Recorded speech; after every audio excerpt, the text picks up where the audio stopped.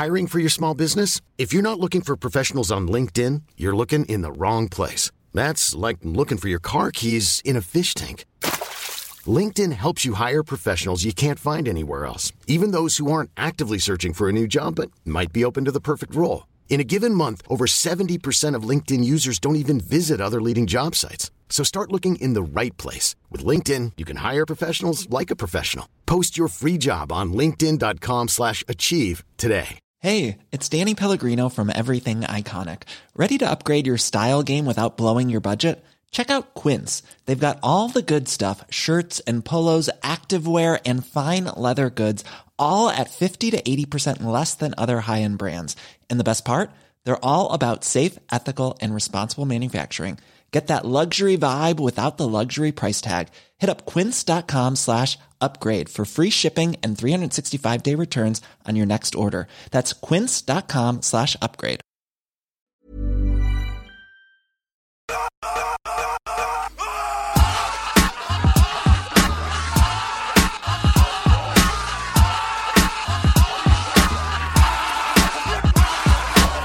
Hello and welcome to another edition of Caged In Conversations, where I speak to somebody who has some kind of link to Nicolas Cage in some way, whether it's they've created something weird and wonderful or have worked with Cage in the past in some capacity.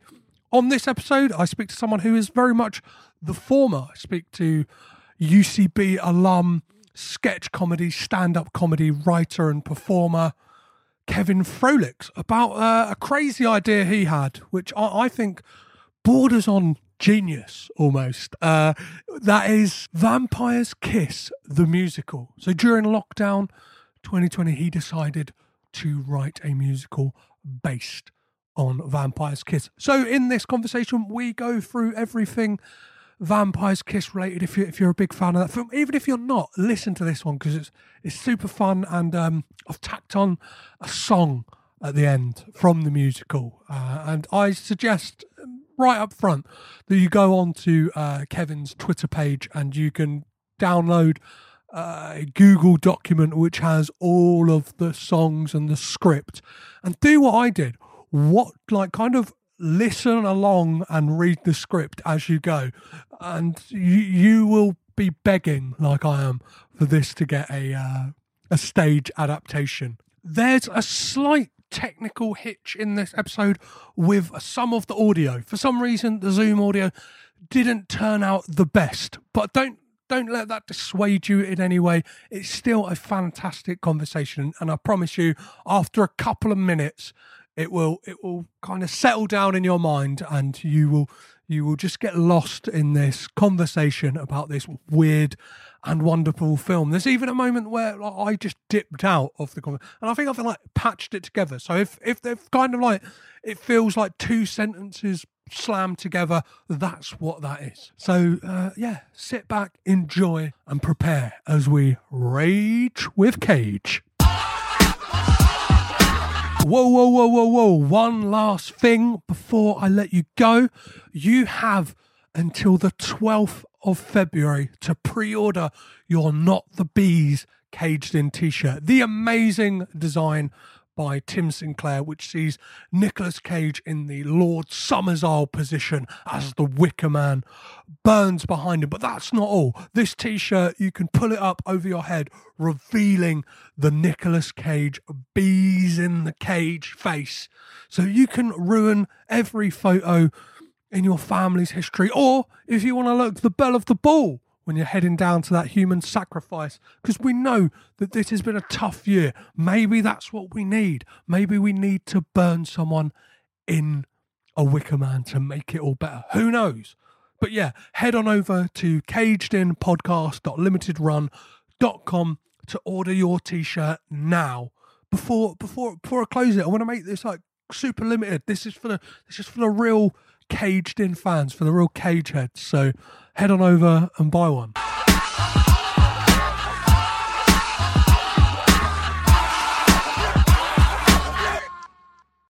Hello guys, and welcome to another episode of Caged In. This one is a bit different to how things normally run on this podcast because I found a man crazy enough to have adapted the cult classic Cage film Vampire's Kiss into what could be a Broadway smash, as you will. Today on the podcast, I have Kevin Frolix. How are you, Kevin? I'm good. Thanks for having me. No worries. So for anyone who doesn't, obviously, the listeners out there who might not know who you are and what do you do?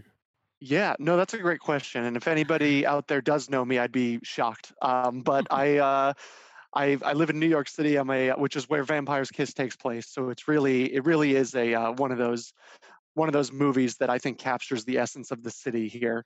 But I'm a stand-up and sketch comedian, somewhat retired now because of COVID, and a lot of live performance hasn't been happening. But yeah, no, that's what I've been doing here. I've also, the sketch comedy stuff kind of led to some theater work that I've done. This is the second musical I've ever written.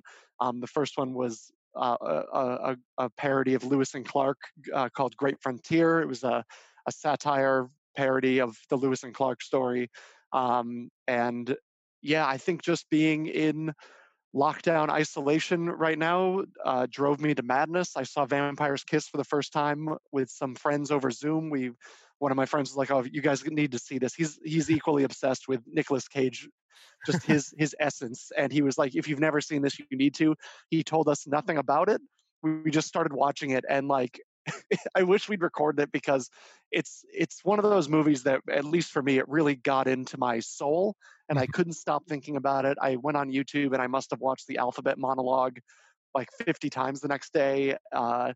We started over phone calls, we would just like try to do like dueling Cage impressions of that scene. And then like earlier in the summer, I've just like, every now and then you kind of get these like manic creative impulses where it's like, you know what, I just want to write a dumb musical. And an awful trend in Broadway is they'll just take a movie from the 90s or 80s and make it a musical, and then people buy tickets to it because they're like, oh, I know that movie. I saw Mean Girls. I'll go see it on Broadway. Yeah, From what I hear, Mean Girls was very good, but there's plenty that were not good. The thing they tend to do a lot of the time, though, is they make them like jukebox musicals, which I feel is like even more lazy. So it's like you've nicked like the plot of a film, and then you've just added like some hits of that time, whether it's like a Rock of Ages, where it's like, do you know what I mean? A loose story around the fact you just want to sing that we built this city on rock and roll or something. God, yeah, that one's so bad. But I'd put a poll out on just like my social media. I was like, guys, I'm feeling crazy. Like, if I wrote what's the one movie that you think would make a terrible musical from like the 80s or something?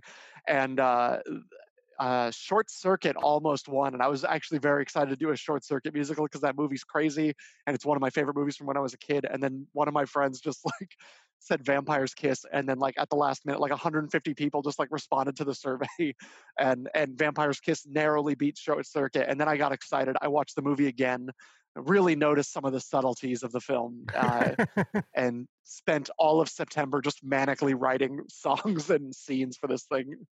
So this year was your first time watching Vampire's Kiss. This isn't something that's sat with you. Oh, amazing! It's a very interesting film, and I think a very like much maligned film a lot of the time. It's like the go-to memeable Nicolas Cage film, like all the kind of reactionary gifs that have come from it. And there's a famous YouTube clip called Nicolas Cage Loses His Shit, and it's like 60% Vampire's Kiss, because there's just so many like cherry-picked moments from it. But I always find it really interesting. Like somebody who's been on the podcast, their letterbox review of it is Peter Lowe crawled so Patrick Bateman could walk. And like I always look at it in this way that that's, for anyone listening, that's Brad Hanson, by the way, so give him due credit. But I always look at this as like a nice companion piece to American Psycho,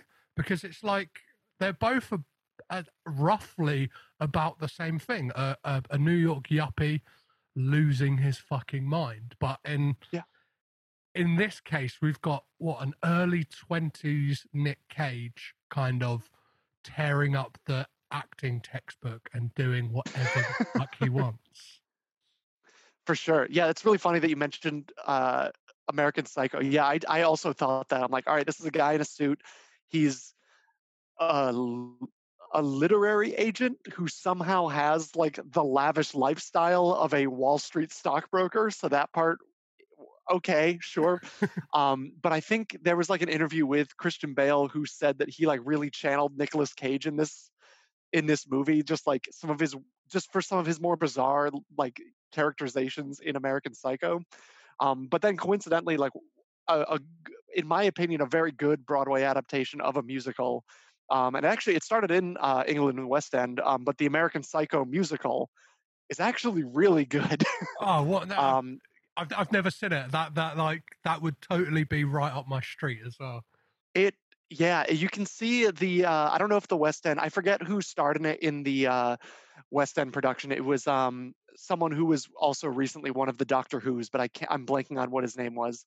Um, but yeah, it started over there. It was a big hit on West End. It moved to Broadway like a lot of those shows do. And Benjamin Walker, who was in a show called Bloody Bloody Andrew Jackson, which was like a punk rock biography musical of Andrew Jackson being a crazy, absolute crazy racist figure in American history. But he was in it. It was original songs by Duncan Sheik, who did Spring Awakening and also is like a pop star in his own right. And then occasionally they would shoehorn in some like 80s classics, like In the Air Tonight was in there, Phil Collins, and a couple others. But it only ran, it was a huge flop in the States. It only ran, I think, like 40 performances, which is nothing. Like, and it was, I mean, it was one of those, like, I got to see it. I saw it when it was in previews. I lucked out. Like, tickets were very cheap to it because they were just like, please come see this. And you know, it's not the kind of show that, you know, if you're visiting New York, you're not going to be like, honey, let's get the kids and see American Psycho. No, you're going to go see Lion King. You're going to go, you want to have a fun time. And this was like, it was dark. It's all about like the evils of capitalism and just like this man's soul is being ripped out and there's like blood and sex. It's not everybody who was going to see it and enjoy it saw it and enjoyed it, and then that was it, and then it ended up closing. But really fantastic. So, but they really captured, like, did some cool stuff on stage with like the surreal aspect of it. You never really know, like, if it's in his head or if it's not, and which is hard to do. Like, you know, in a movie you have the benefit of, you know, showing scenes from a different person's point of view, or, you know, at the end of American Psycho, the guy comes in and says like, oh no, Paul Allen was fine, I just had lunch with him, and you kind of do that. But they really like use the stage to like create these weird scenes, like bodies just like fall out and then like the lights flicker and the bodies are gone. They really did some incredible stage magic. Amazing. So I returned the Vampire's Kiss the movie inspired American Psycho the movie, and then vice versa, American Psycho the musical inspired Vampire's Kiss the musical. So what's your reading of like the kind of story of Vampires? Is it all in Peter Lowe's head, or is it does most of it or all of it actually happen? I don't think it's all in his head. The one thing that, when I watched it a second time, I was like, oh, this is a man who's like, he's very lonely, and I think a big theme in that movie is just like being isolated. Like, he really, like, he goes on these dates, but they're very shallow, and he doesn't really have any friends.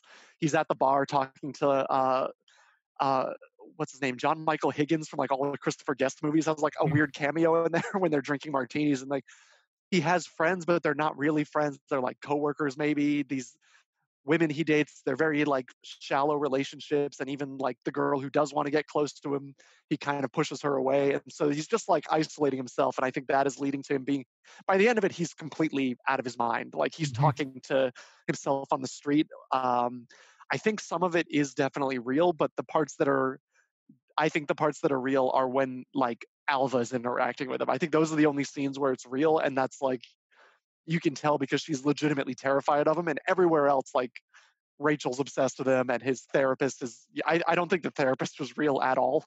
The only time I thought, oh, maybe she was real is when she's like, when he calls her on the phone and she's just like hooking up with this like young, like muscular, like, you know, good looking tan bronze god type of guy.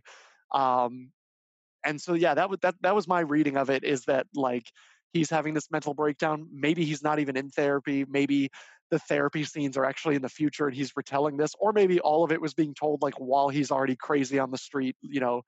But when I watched it the second time, a thing I picked up on that I thought was really interesting is that like he starts out, he's in this relationship, he's with I think yeah, Jackie's her name.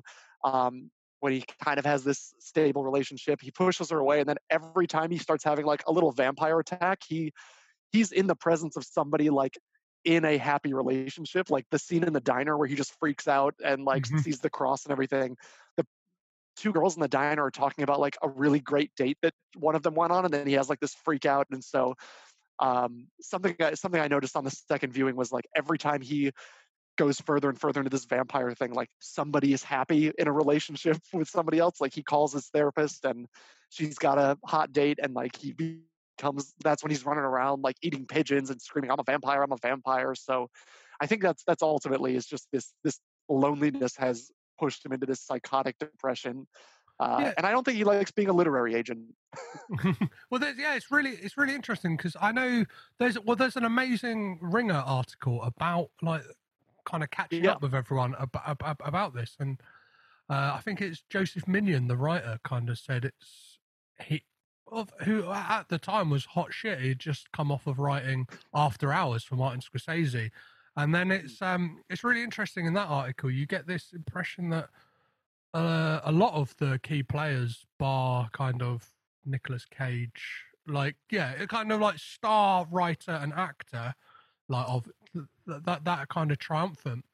Nicolas Cage was the only one who kind of went on to do like more great things, whereas like Joseph Minion has kind of drifted into obscurity, and the director Robert Bierman just came back to England and did a lot of like British TV.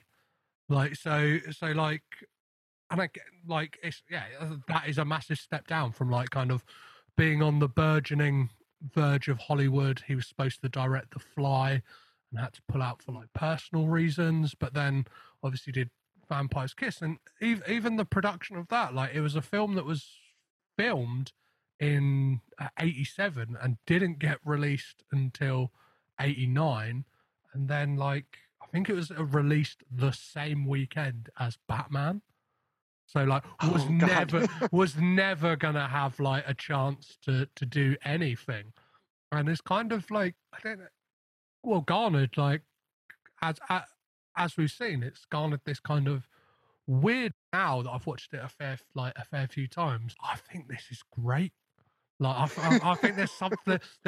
I know that like Nicolas Cage himself in interviews has said like this is one of the films he's personally like most proud of, because he kind of got to channel like German expressionism and like got to do all this kind of like got to do unfortunately like there's never been a UK release, but I know there's like a US Blu-ray release that has a director's commentary, and it's Robert Bierman and Nick Cage, and I've like heard snippets and stuff like that. I think like chunks of it was shared on How Did This Get Made, and like Cage Cage says on that like just he wanted to see if he could get away with saying boo-hoo like when he's crying. Like can you get away in a movie of like being upset and just actually doing like the kind of, what is it, almost comedy, like boo-hoo, and like well, he doesn't even say it like that. I know that it's like when he tries to shoot himself and it's blanks and he thinks he's immortal for a minute. That's my reading of it at least. But he doesn't even say boo-hoo. He says it like boo-hoo, and it's like every choice he made, he's like, I could do it weird or I could do it the craziest possible way, and like I could walk from here to the mirror, or I could do this weird like Nosferatu pose and try to glide to the mirror. A lot of that stuff at the end as well, when he's gone fully like vampire as well, was filmed guerrilla. So those people on the street who he's like interacting with didn't know that he was that like they were filming a movie. That's why it's a lot of like kind of like like long shots and stuff like that, as opposed to like close-ups. Like when people are backing away from him, they just think, and at that time in Yeah. I think New York as well, there were a lot of crazies on the street. I don't know if the New York streets have kind of got a little less crazy in the, well, I guess this year. Yeah, I mean, before I lived here, like I didn't grow up in the city. I lived up in New England and in New Hampshire. So like I only knew New York from movies, and like I grew up in the '90s. So like all the movies I saw were from the '80s or '90s when New York had like a lot of crime. Times Square was a place you didn't want to go. Like that's where Mhm. like drugs and hookers and gangs were hanging out and everything. And it was really like in through the '90s where when Rudy Giuliani was the mayor that he cleaned up the city. A lot of it was he basically like loaded homeless people on buses and shipped them to Jersey. Like there was a lot of like shitty things like that he did. So, but in the '80s, yeah, there were crazy. I think I told you before, like I listened to the episode you did on Vampire's Kiss, where you mentioned like I don't know if you still live there, but I think you mentioned like, oh, we live in Brighton, and like you see crazy people on the street all the time, and Yeah. that's New York. Like you're on the street, you're gonna keep away from a crazy person, but like it doesn't phase you here. There's a guy wrapped in blankets playing a violin in the park, and you're just like, yeah, all right, you're gonna see that, and yeah, I had read that too, that they did a lot of wide shots to get like real audience, like real people's reaction to a man covered in blood with a basically like a wooden dagger begging you to like murder him on the street. Yeah, And yeah, yeah. my favorite one is he like runs up like the church steps and like asks an old man to like kill him, and the old man just like retreats into the church. But I kept a little bit of that in there because I love that like the like the guerrilla style, like you said, of like bothering real people. And so like when he's asking like someone to murder him, I like wrote it into the script that he's like running into the audience and like asking people in the audience like stake him to death. So yeah, what is your like vision for like, let's just like say budget is not the option, Yeah. like what would be your ideal staging for Vampire's Kiss the musical? Would it be proscenium arch? Would it be in the round? Would it be kind of more like immersive theatre? How would you see it going? Yeah, I definitely tried to, like, as I was writing it, I thought really hard about like who knows when live theater is even going to be an option to do. But I'm trying to like write this thing. You want to adapt something for stage, and you want to think about like what's actually possible here. Like I theaters do this all the time, but it's like I'm not going to have harness budget to like make Nicolas Cage fly around like a vampire bat or Mm. anything. Like what's like a simple way we could do this? And there's plenty of great like independent black box theaters here, and I love those types of places for this because you can kind of do things minimally. And the fact that it's a black box, audiences are just like, all right, you make me see whatever you want to make me see. And I've always loved those types of spaces. So at least like the vision that I have for it is like um, like one side of the stage is where his desk is. The other side of the stage is the psychiatrist's office. So there's like the couch and the chair over there. And kind of the foreground when it becomes the '80s club scene is like, lights and music are blasting, and you can kind of have everybody move up there. One thing that I really, really wanted to have is I kind of like, for the most part, cut out like transitions. There's only a couple times where it like truly like blacks out, and like now we're in another scene. So really cutting down on like, okay, then we move out the bedroom scene, and this is the bedroom. Like I really wanted moments of him just like there's a part where he's just like in his underwear. It's when like him and Jackie are, having sex, and like the bat comes in and he Mhm. loses his mind. And then like the lights just come up on the other side of the stage, and Dr. Glazer's sitting over there, and he just like, there's no transition. He just walks over and has his therapy appointment. And then as he walks back to work and starts yelling at Alva, he's like pulling his pants on, putting his jacket back on. So I really wanted to have just like, here's these like very kind of bare bone, like 3 sets. And then when he's like destroying the room, like he basically just destroys the set and then uses the couch from the therapy session as the coffin, because that's like my favorite vampire thing he does is Yeah. and I feel like that's a thing people think about. Like yeah, so that was kind of how I thought about it, is like it's all just kind of laid out this way. And if the space had like like a riser on one side where like you could have some action that's like not just to like establish this is a different location, having like Alva and her brother, like that's their house over there where they kind of have these short scenes. And yeah, and then my goal like for the music side of it was I really wanted it to be like almost as corny as like Alice Cooper at his most glam rock, or like Jeff Steinman and Meatloaf, just when it's just like so big and overly theatrical. But really just like a small like glam rock band in the corner. I genuinely I was saying to you before we started recording that I tried to get the full Vampire's Kiss the musical experience today.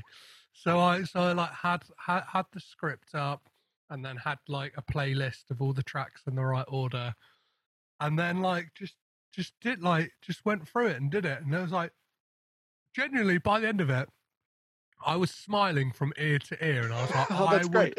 I would love, like, just because they're so, like, you've managed to pull out those kind of things in it that are absolutely absurd. Like, when I rewatched it again the other night, and it's like a prominent character in the musical is the little boy from upstairs. And it's like, there is just that choice in that scene early on where, like, it kind of hangs on him for a few, like, a few too many frames, like, Yeah. like to make him seem like he's important, but then it's like, no, it's just the fact, like, you need somebody to witness, like, you need somebody to witness this madness is going on. It just happens to be this almost like Damien-esque looking kid as well. Like he's a terrifying kid. His eyes are just like, they're big and just like they see through you, and yeah. I thought he deserved to be a bigger character, so I made him a character. When I shared the final draft, it's like it's a 1-act musical. If you're listening to this and you're like, I can't sit through 2.5 hours of Vampire's Kiss the musical, we're talking less than an hour here. I respect all of you too much to put you through a full length thing, but the first draft was like 65 pages, and I had the little boy just showing up constantly, and one of the notes I got from a friend of mine was like, look, we get it, the little boy's your favorite character, but you can cut some of this down. And then as I started cutting things out, I just kind of put him in like where it made sense, and then most importantly at the end I kind of have Sharon, the imaginary like woman that the possibly imaginary psychiatrist sets him up with, like they just form a family, and he's like this tiny Tim character who says, God bless us everyone. And like, I wrote him this like little ragtimey song where he just sings about how he likes watching people hook up in the apartment building, and that's he doesn't have parents, it seems. He's just around, and very bizarre. There is a scene in the film, isn't there, where he kind of gets yanked away by his mum. Like she knows his mother comes up, and she knows what he's up to. Do you know what I mean? She knows that's what he does all the time. The thing, like, and like, yeah, one of the things I wanted to speak to you again, like, budget is not an issue here. If like somebody came like, here's a blank check, we're gonna put this on Broadway, like, who would you like? Unfortunately, the original cast have declined.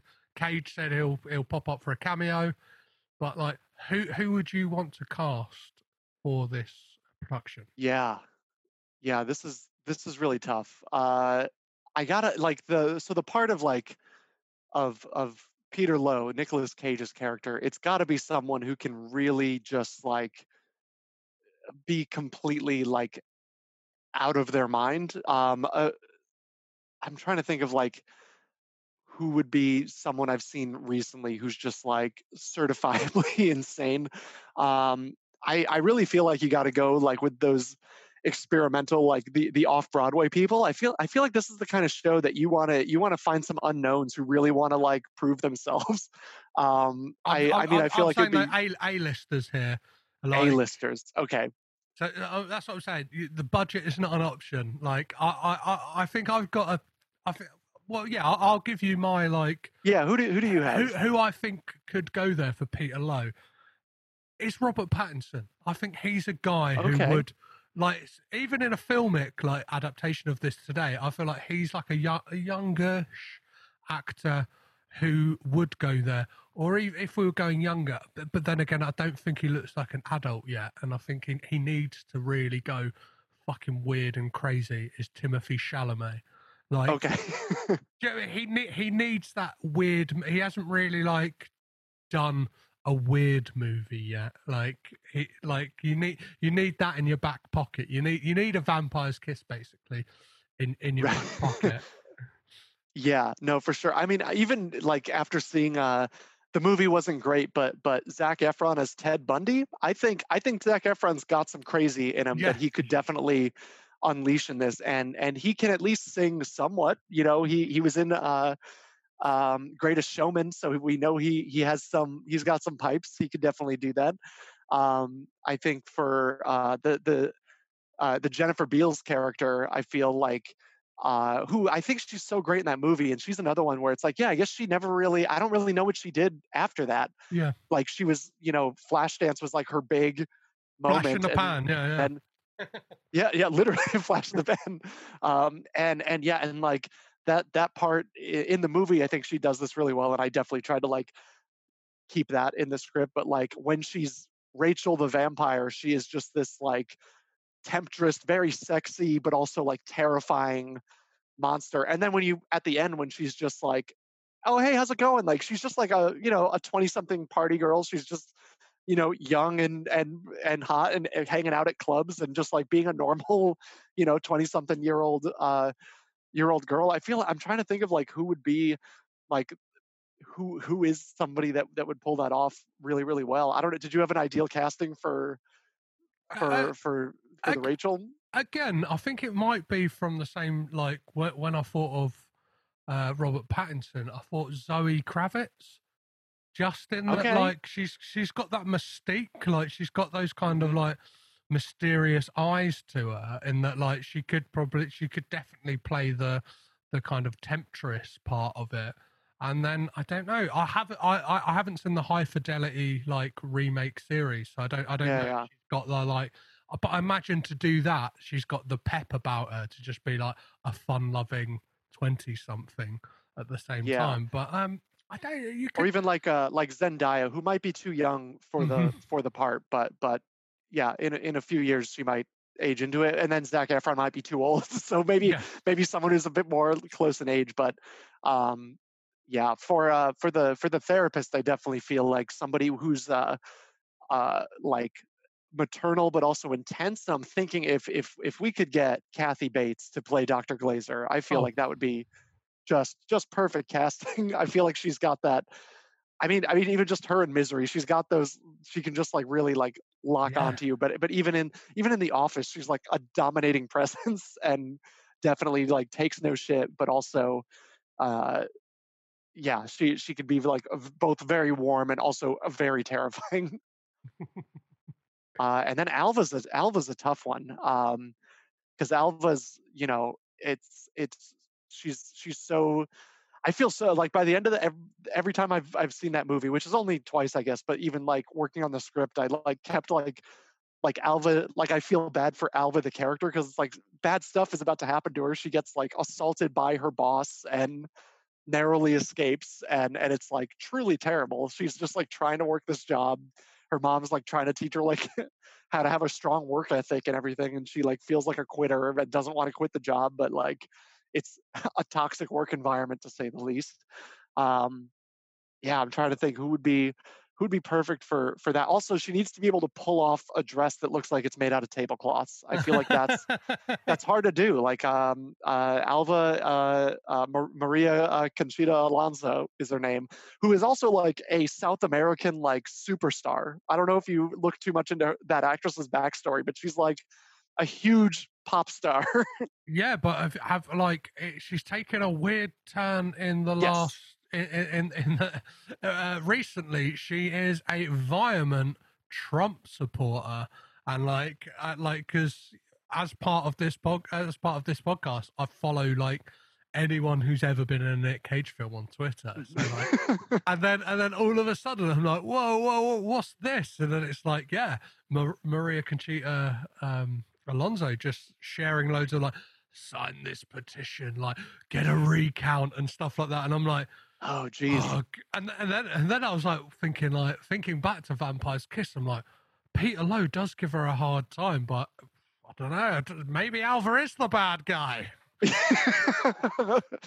Oh yeah, I mean, I looked into it a little bit because when I first posted she must have like a Google alert for Vampire's Kiss, because like she found it on Twitter and like retweeted. I was like, oh, that's cool. Alva retweeted this, and like she's the closest thing to a hero in that movie. But then like I went through some of her feed and like I looked up and that's how I found out like, oh, she's like incredibly famous, like a big pop star. But then I found like in 2016 she was big on like, Jill Stein and like Vote Third Party to like blow all this up. And I was like, oh, that's not great. Like that's a big reason why we've got like this dumbest version of fascism trying to slide in here right now. And so, I mean, it makes sense. The next step is, yeah, let's just not trust anything and sign these petitions and everything. So maybe even someone who's a little unhinged in real life, who everybody can like enjoy watching her be the hero of the show, but also secretly know that they're a little out of their mind. Or maybe even someone who is like an America's sweetheart, and let's get Selena Gomez in there. Let's really get somebody who is a popular pop star who has to then play against type and be a very meek type of character. And she was with Justin Bieber for so long. Maybe that. That'll give some tension on set as well. Yeah. Bring the film some tension, and that will really bring people to the theater, because they will be like, it's Selena Gomez and Zac Efron like back together, but they're apart. And no, sorry, you said Justin. Yeah, Justin Bieber. Justin Bieber. Oh, bloody hell! But no, that whole thing doesn't make any sense. Maybe Bieber could play Lowe. Who knows?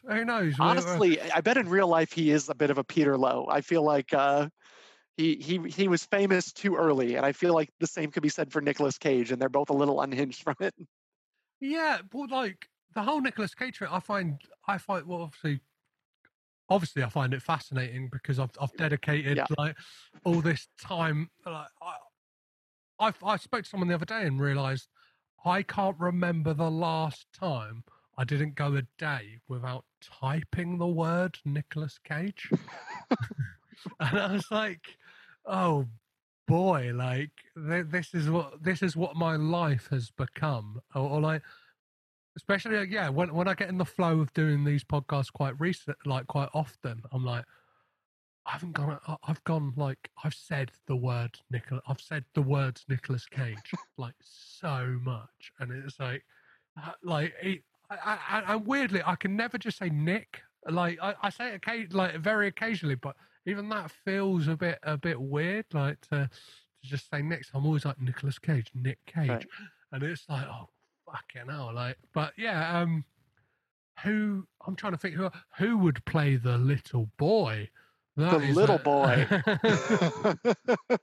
I mean, all right. So it's really funny. So one of my friends who I did sketch comedy stuff with at UCB before it unfortunately shut down in New York because of the pandemic. But my friend Allie Gordon, who has done a lot of theater and is like a fantastic musical theater performer, when she heard the Little Boy song when I posted it on social media, she was like, I demand that I be cast as this part. One of her specialties in sketch comedy is putting on a little boy wig. It's really her niche. I think she'd be great at it.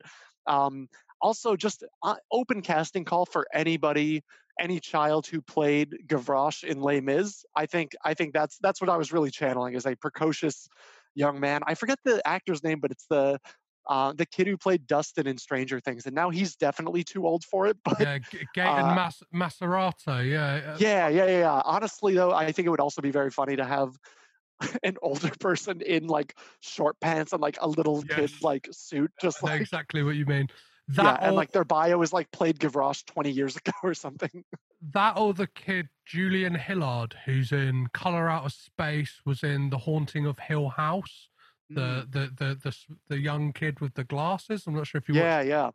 And like he's just got this career, like his like IMDb like so far, and he's like very young, is like better than like a lot of people's IMDb's, because it's like Haunting of Hill House, Color Out of Space, The Conjuring 3, and he's like quickly becoming like the scary kid in like in horror stuff, and like he does a perfect like haunted look, and I think like from like kind of A-list casting, he would be perfect in the way that like he can do that, like, look straight through you stare that, like, kind of chills you to the bone with the kid in Vampire's Kiss.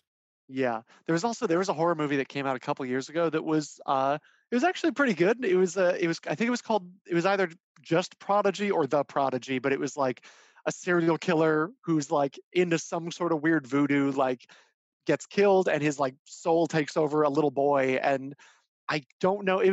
I don't know if this little boy, like, if this was his first film or if he was in anything before, but the kid from The Prodigy, he also, maybe it's even the same kid from Hill House. Like, I don't know how many like terrifying children there are available for this type of stuff. But this kid, like, it's actually pretty good, mostly because this kid is so convincing as like a middle-aged serial killer in little boy form. Uh, and if he could also like do a little soft shoe tap dance, I feel like that's exactly what that part needs.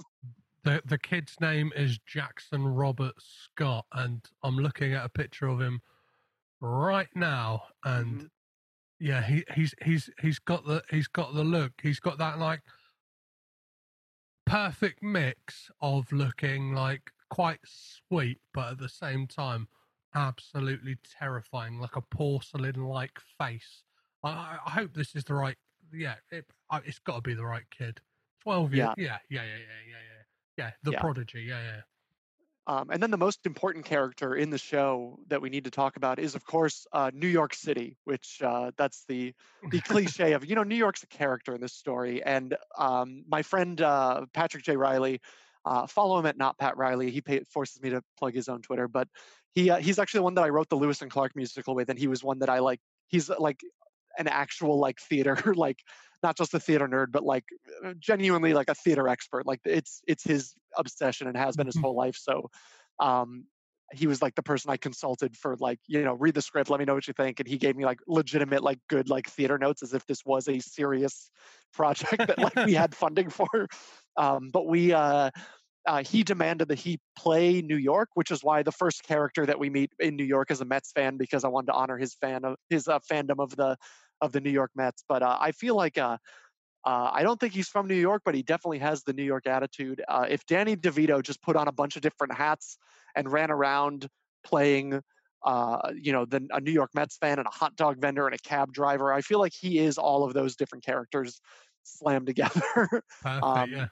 I have no idea where Danny DeVito's from. I feel like he's from the Philadelphia area, but I might just be thinking it because of It's Always Sunny in Philadelphia.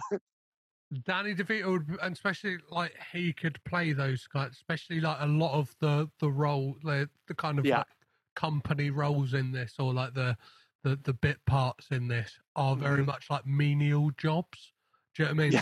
The cab driver, the hot dog. A very working class type of attitude. Yeah, and it's and I think like DeVito's got the look for it as well. Like he's like, I don't know, quite slubby looking, even though and I think obviously playing Frank for like what 13 14 years, people have got this like look of him that like they think like he would be and he would be perfect. So how many people would you see in the company, like cast all in all?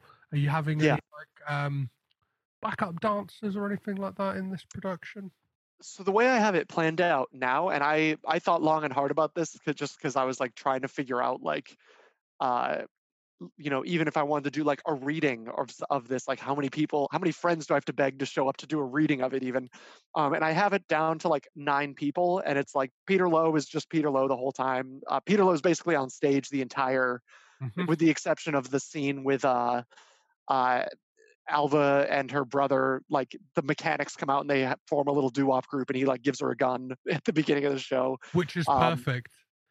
The song is called "A Girl's Best Friend Is a Gun," and but like for the most part, Peter Lowe's on the stage the whole time. Dr. Glazer like really only exists like sitting on the side of it. But I have it down to like 9 characters. New York, all those little bit parts are like one guy just wearing different hats the whole time. Jackie and Sharon are the same person, just in a different wig. Rachel is she's only Rachel. She might like, I think I had some people, they just put on like, especially the women in the cast, like, now you're a mechanic, you just put a fake mustache on and coveralls and that's it. But For some of the bigger numbers, like where there's like a full company, if money was no object, I would really love just like a full, like even almost like the Rockettes at Radio City, just like too many people out in like bat costumes with like, or like puppeteers with like fake bat costumes. Like if we had like 20 people coming out in these obscure like, or even like for like now we're in the club, just like a ton of people filling out this crowded club. Because in the movie he's like elbow to elbow with people trying to get to a dance Yeah. floor. I'm like, that doesn't even look fun. That looks like way too many people. So, like, genuinely, what is your plan with this? Is it just a fun internet thing, or would you actually like to like put this on in some capacity, or what would you like to do with it? Obviously, there's so many avenues. Like, Yeah. yeah, Yeah, I mean, honestly, it was just a. I'm very bored and I miss writing funny things because all of that is kind of gone right now. That's really what like drove me to work on it. But then, I mean, I had a lot of fun writing it, and like writing songs for something so stupid is just so much fun for me. So I wanted to, like I said, I needed to be like a rock band type of thing. So I mean, I know plenty of musicians, so I would love to just put together like, you know, a 4-piece rock band that's playing the music for it. And I would love to do it as like a small scale thing, like I said, like black box theater.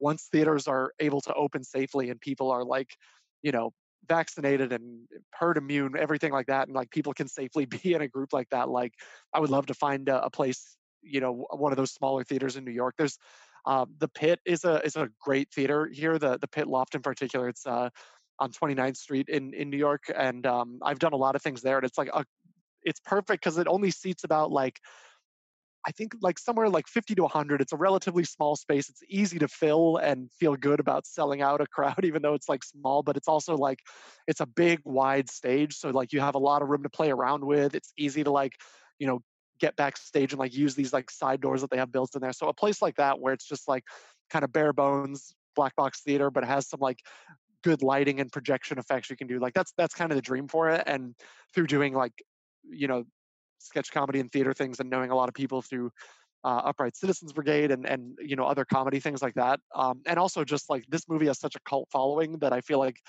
there is a subset of weirdos that would definitely come out and see it. So yeah. ideally, I would get to, you know, work with some people that I've met through that and like bring them in to put this on and you know do it at least at a small scale for like a weekend of shows in New York and try to get a video of it, maybe send it out to some festivals. There's also plenty of theaters out there that do like um, weird musical parody things. A lot of them exist like out in Los Angeles, which I don't have any theater connections out there. If you're living in England or Los Angeles and listening to this and you have a theater and you think, wow, I want to be the first one to produce Vampire's Kiss the musical, it is available. So let me know. But I would love to do it for real. Like I wrote it just as like a dumb thing, but like even every time I go back and like maybe edit a line or I'll think of a new joke and I'll like edit a couple lines in there, I just think about like how much fun it would be to have people do this for real. Because hmm I mean, I really did write it, even though it is ridiculous. Like I wrote it like earnestly, like I actually cared about the characters in this. And the first draft of it I wrote, the big note I got was like, this is a little too dark, because I watched it and I was like, this is a man like bearing his soul and being rejected by everybody he loves, that he collapses. And then even at the end of the movie, which by the way, I on another episode about Vampires Kiss you did, I was so glad that you pointed out that he has this shitty California surfer accent, but he says he's from Philadelphia and grew up in New York. And it's like, it's you can barely hear it because the music swells and you miss it, and he's not mic'd up properly. But when I heard that, I like had to rewind it to make sure I heard it right, because it was so crazy. But you know, even his imaginary perfect girlfriend, like they start fighting as he's walking into his apartment, and like when Emilio comes and kills him at the end, like he's like fighting with this like even his imaginary girlfriend doesn't like him. hmm And so I really wrote all of that in, and here's somebody who just wants to be loved by anybody, and he's getting closer and closer. And at the end, it's like, did he just commit suicide in front of us? Like, what are we actually seeing? And I was told that's way too dark, but I still kept in like I basically made it a lot more like self-parody about how ridiculous it is that one, this movie exists, and two, a musical exists of it. Um, but like, I think it would just be like so fun, and hopefully it's fun even if you haven't seen the movie. I think it'll be enhanced if you've seen the movie, but I feel like it's a fun thing where you would at least get to, you would at least feel like I've experienced something from this. Yeah, definitely. Obviously, a big thing over here in the UK is the Edinburgh Festival, like the comedy festival, and it feels like something that would, like, even if it ran for that month, would be something that you would see. I think there's been like Alien the music.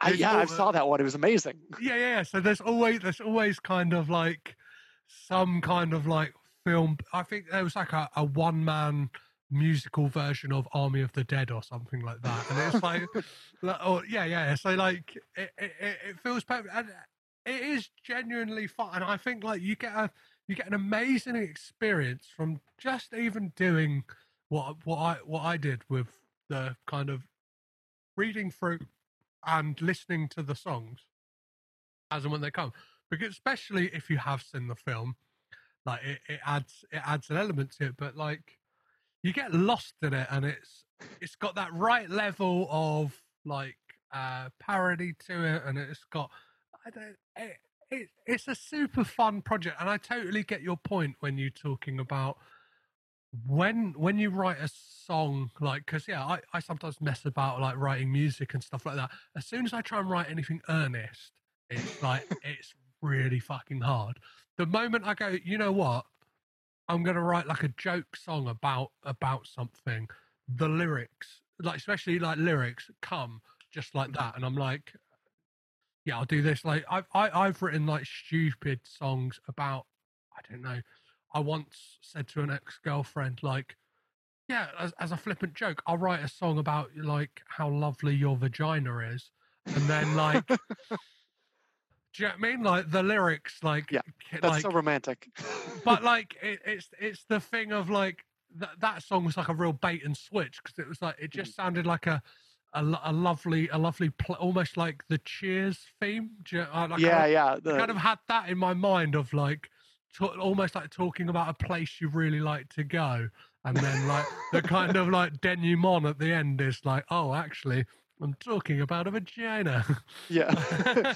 Yeah, I definitely feel the same way, and it's like my wife and I, we both love music, and like one of our favorite things is like anytime we get to see live music, it's always great, but we have very different ears for music. Like she very much, like, we'll have songs on in the car and it could be my favorite song, and she'll like laugh or like react emotionally to a lyric, and I'll realize I've never listened to the lyrics of this song. Like it's always been like the least important thing. Whereas like, and it might just be that like, I studied music theory and I was like a wind player for so long and play guitar and things now. So like I'm focused on like what was the composition here, and that's what always like lit my ears up. And same thing, like I remember once in high school I tried to like write a love song for a girl, and then like very quickly was like, well, I'm not going to be love song guy.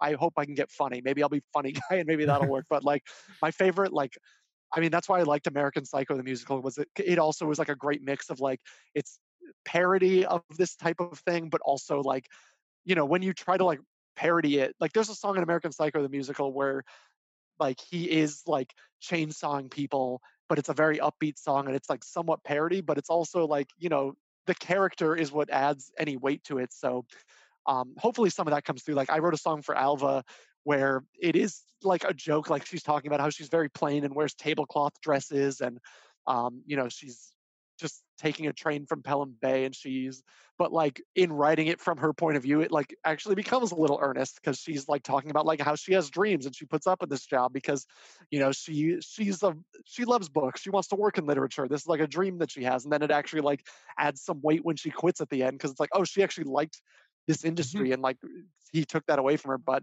I totally get, and that's actually why like my favorite like musicians are like Warren Zevon and Frank Zappa, who I love their music, but then their lyrics are also, even if they are like about something serious, they're usually like pretty stupid and silly. Like even Warren Zevon's like, he's got some great songs from when he was diagnosed with cancer that are like so sad and tragic, but like the lyrics are like, my shit's fucked up, and like things like that. And they're so funny, even though they're super tragic. And like Frank Zappa's talking about like censorship and like governments and all these things, but he's doing it in like the silliest possible way. And I've always really loved like that type of lyric writing. And it's a good thing that type of thing exists, because I can't do sincere lyrics. It always kind of seems kind of, stupid and unearnest when the more earnest you try to be.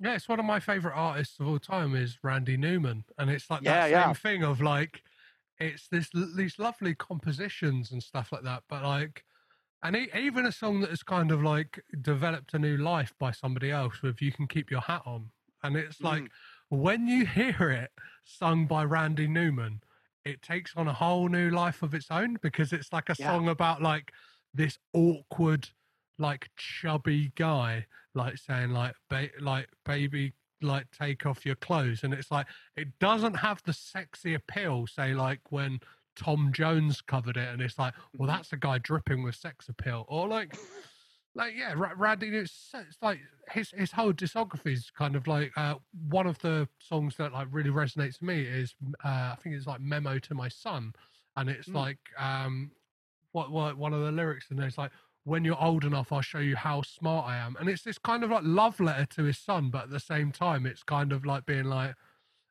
you'll appreciate like how funny and like like kind of like great I am, but you're a bit too young at the moment, and it's got this humor to it, and I think that's what makes He's so good at that.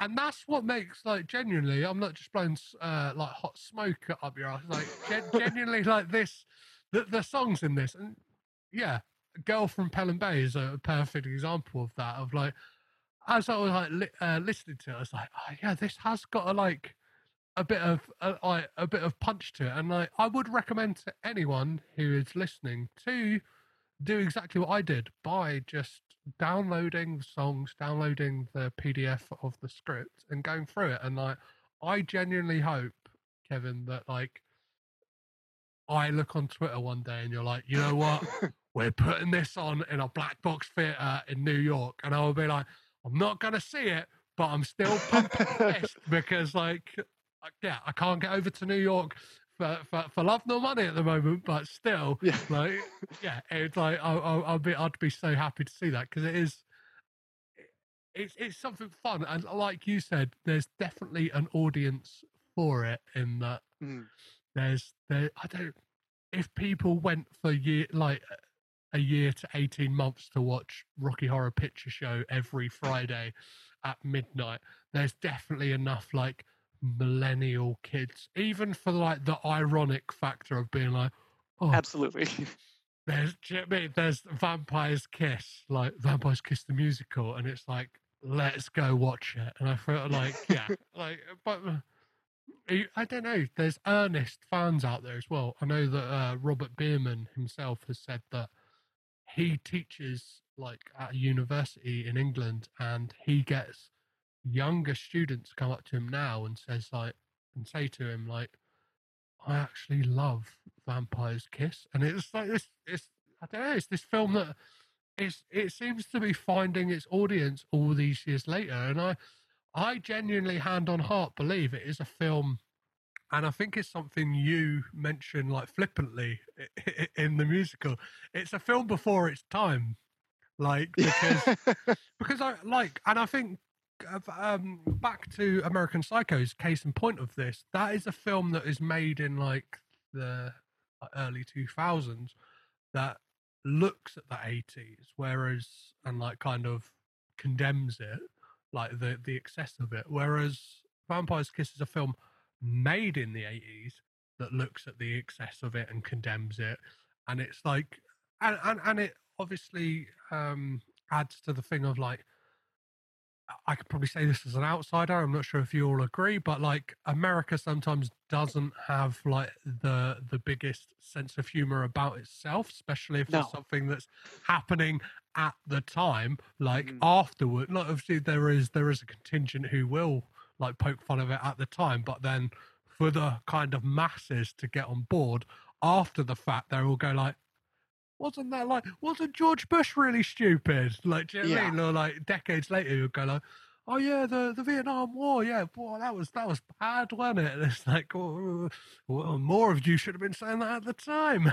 Yeah. No, honestly, I feel like Edinburgh would be a dream, and it sounds. I know that they have so many like weird shows like that, but from what I've heard, the UK would be my people when we want to make fun of American culture, because we take ourselves very seriously. I don't know if you've been watching the news, but we got a lot of people who dare not criticize America at all because we're great and we're going to be great and we've always been great, but we're going to be great again at the same time, even though we've already been great. And yeah, that's another reason why I for a little while I was talking to a theater in London that wanted to do the Lewis and Clark one, because they're like, oh, we love anything that's making fun of American history, and it's like great because me too. Amazing. Well, Kevin, it's been so amazing to talk to you about this amazing Yeah, project. it's been so fun. Thank you. I genuinely hope that someday we get to see some actors treading the boards, singing these songs, speaking the lines you've written. Yeah. Where can people keep up to date with everything you're doing? And obviously keeping a finger on the pulse of whether this production actually hits the stage. Yeah. So yeah, best way to follow me is on Twitter or Instagram. It's just my name, Kevin, Kevin Froeliks, Froleiks. So at Kevin Froeliks. The link is in the bio for both. It's just honestly, if you want to read the script and listen to the songs, it's in a Google Drive. You don't have to pay for it. It's free. You can download it. I don't care. Share it with your friends. If you want to be in it, my email's on the script. My handles are on the script. So yeah, definitely check it out. I also, if you're interested in hearing more songs that have very not earnest lyrics and are just silly, if you go to kfcomedy.bandcamp.com, my folk album 10 Songs Too Many is on there. It's a bunch of songs I wrote and recorded during the early part of quarantine. And because we haven't really handled the pandemic that well, the songs are still relevant today. Perfect. Thank you so much again for coming on and talking about this with me. Yeah, thanks a lot. I'll talk to you later.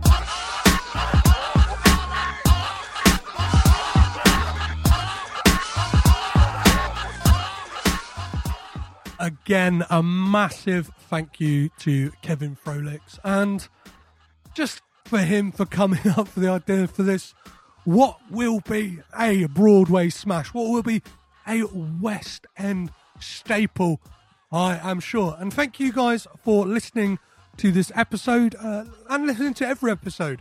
It really does mean the world to me. All of the support means the world to me all of the time. For those of you, who haven't yet subscribed and rated and reviewed the podcast on Apple Podcasts, if you could do that, that would be fantastic. 5 stars, of course. It really helps with getting the word out there. As my kind of mantra to myself is, this could be somebody's favourite podcast, and the next film I'm talking about could be somebody's favourite film. And if you want to get in touch with the podcast, you can do that via email, which is cagedinpod@gmail.com, or you can hit me on the social medias, which is Instagram, Twitter and Facebook, all at cagedinpod.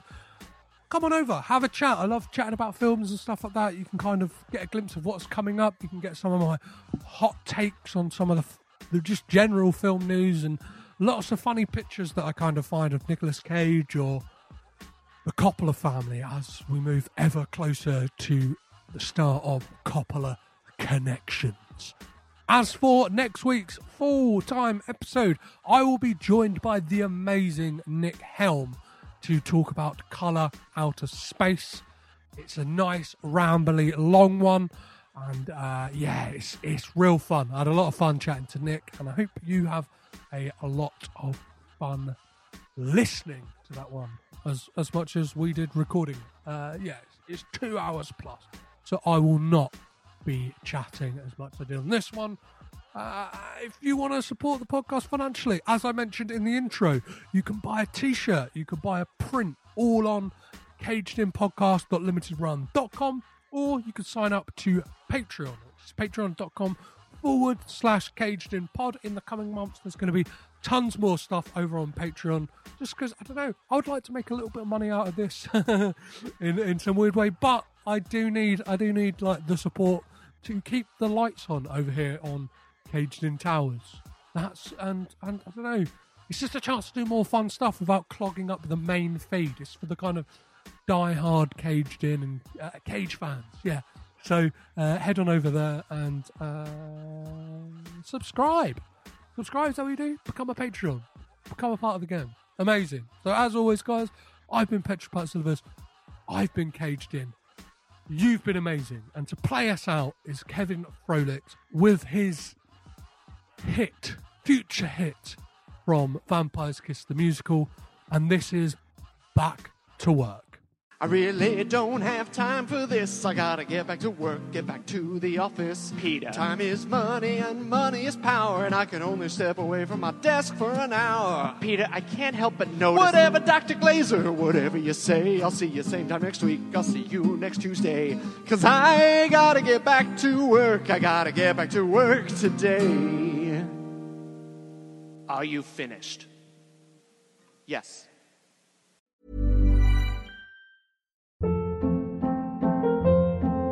Hold up. What was that? Boring. No flavor. That was as bad as those leftovers you ate all week. Keke Palmer here, and it's time to say hello to something fresh and guilt-free. Hello Fresh. Jazz up dinner with pecan-crusted chicken or garlic butter shrimp scampi. Now that's music to my mouth. Hello Fresh. Let's get this dinner party started. Discover all the delicious possibilities at HelloFresh.com.